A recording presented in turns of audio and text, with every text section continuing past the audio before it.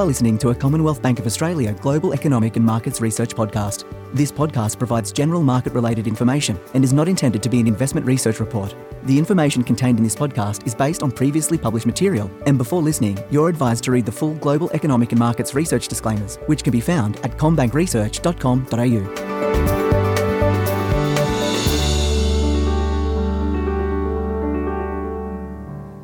Welcome to the Global Economic and Markets Research Podcast. My name is Belinda Allen and I'm a Senior Economist here at CommBank, and today I'm joined by my fellow Australian Senior Economist, Christina Clifton. Christina, good to have you on. Hi, Belinda. We have had so much data out this week in terms of the Australian economy. We've had everything from house prices to building approvals, trade data, retail sales, the RBA. But I think what has been most interesting, maybe apart from the RBA, was the Q1 national account. So we're going to spend this podcast talking about the GDP data and what it means for the outlook. Before we get into the nitty-gritty though, kind of what were your overall takes on the data? Yes, so in terms of that Q1 result, we saw GDP expand by 1.8% in the quarter to be 1.1% higher over the year. So that's telling us that economic recovery that we've seen in place for the last few quarters really continued into the start of this year.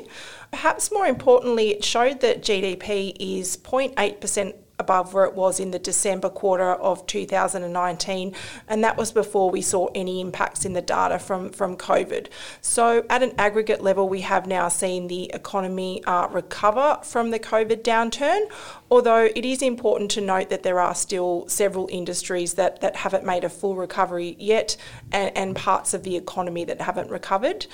Another thing that really stood out in that data was that commodity prices, high commodity prices, are really giving the economy and the recovery a helping hand. Particularly iron ore. That's right, particularly that very high iron ore price. And we saw nominal GDP rise by 3.5%. So nominal GDP is the broadest measure of income in the economy. So a 3.5% lift in the quarter was a strong result. And that will actually benefit the budget bottom line. That's right. That means stronger taxation receipts and a stronger budget.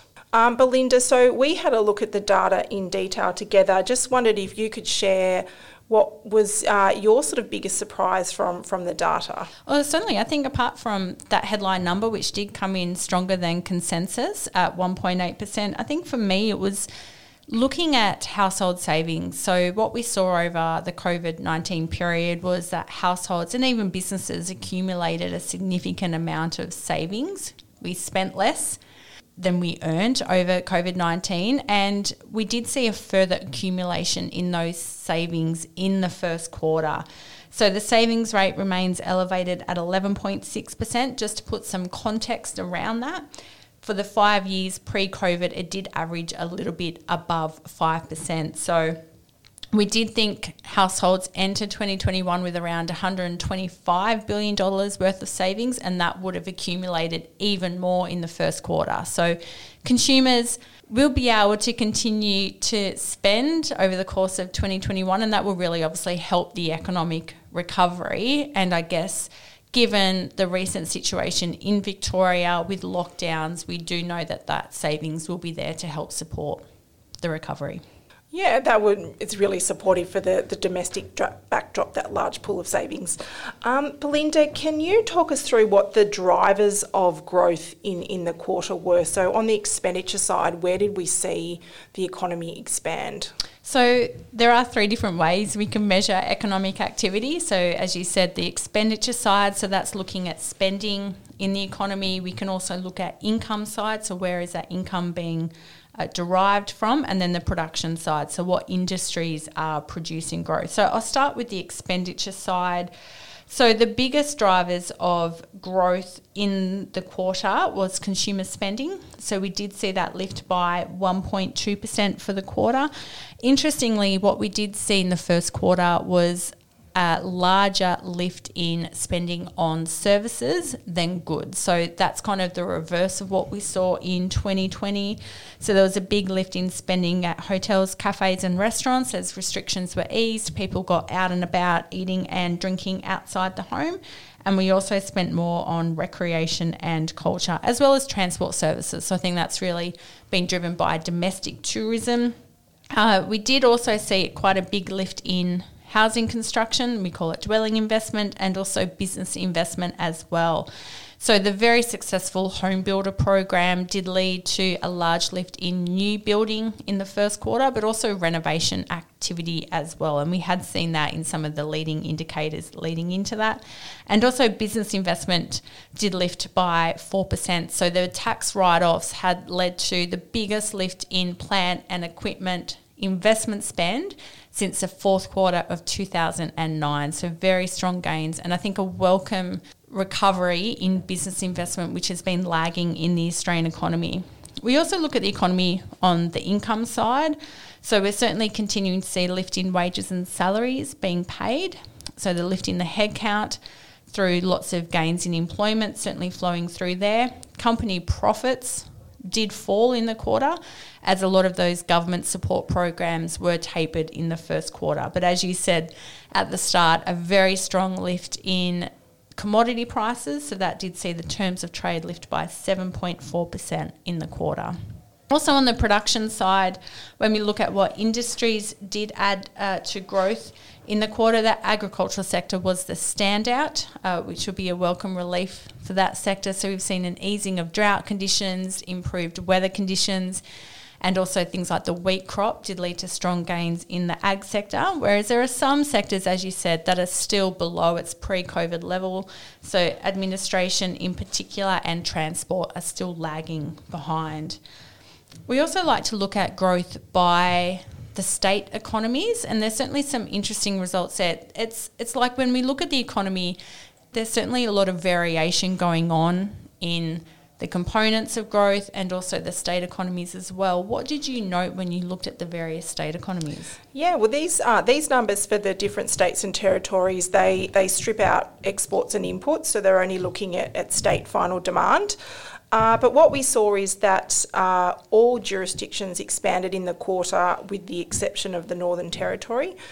Their economy contracted in Q1. The standouts in Q1, though, in terms of the strongest growth rates were WA. So the WA economy expanded by 3%.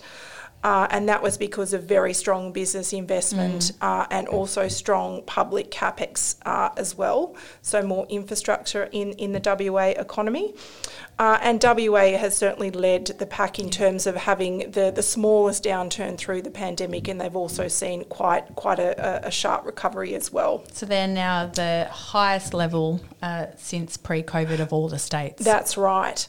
Victoria also expanded quite strongly as well in the first quarter. So state final demand was up by 2.3%.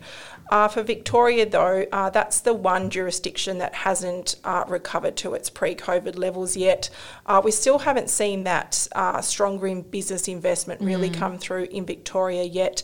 There might be some reluctance given the long period of lockdowns and restrictions faced in Victoria, and this latest lockdown might again be a little bit of a setback in terms of business confidence in Victoria. And we'll certainly see what will now be a 2-week lockdown in Victoria impact the next set of numbers. That's right. Now, so that's GDP, which is big enough in itself, but we also had the RBA meeting this week, the June meeting. Now, we weren't expecting too many surprises. Leading into this meeting, the RBA had already told everyone that at the July meeting, that's when they were going to make announcements around its yield curve control program and also its quantitative easing program. Did we learn anything new from the RBA this week? There wasn't anything particularly new in the RBA statement this week and for the June meeting, although they did admit one sentence just referring to the QE program. They have made it clear that the July meeting they will be announcing whether they will continue to target that April 24 bond for which was originally their 3-year bond yield target, or whether they'll shift to the November 24 bond. And they will also be announcing what they're planning to do with QE, so whether they plan to undertake a third round of bond purchases. Just looking at the strength in the domestic economy at the moment and the fact that we are starting to see some signs of stronger wages pressures and inflationary pressures coming through in the data, we think that the RBA will stick to targeting that April 24 bond. And we do expect them to announce that they will taper their QE. So we do expect a third round of bond purchases, but only $50 billion over 6 months rather than the last two programs, which have been $100 billion. It's certainly setting us up for a lot of excitement at that July board meeting. That's right. Between now and then, though, we will get a look at the RBA board meeting minutes, which comes out 2 weeks after that board meeting, so I think all eyes will be definitely focused on that. There's also a speech by Governor Lowe later in June, which will be very much focused on, and we do note in the RBA calendar of events there is a press conference being put in just after that July board meeting, so no doubt that Governor Lowe will run through the decisions that have been taken at that meeting. Yeah, and a press conference is a little unusual for the RBA. They don't do that following every meeting. We did have one following the March meeting last year, and also the November meeting when there were significant changes announced. So I think the fact that that press conference is set up suggests that there'll be something worth watching at that next meeting. Certainly gotten everyone here and in markets very excited at that prospect. Definitely. Christina, thank you very much for helping me run through what has happened in the national accounts and the RBA. Thanks, Belinda. Now you can read our report on the GDP write-up, which was published on the 2nd of June 2021 at combankresearch.com.au, and you can also find there our write-up of the RBA board meeting, which was on the 1st of June 2021 at that same address.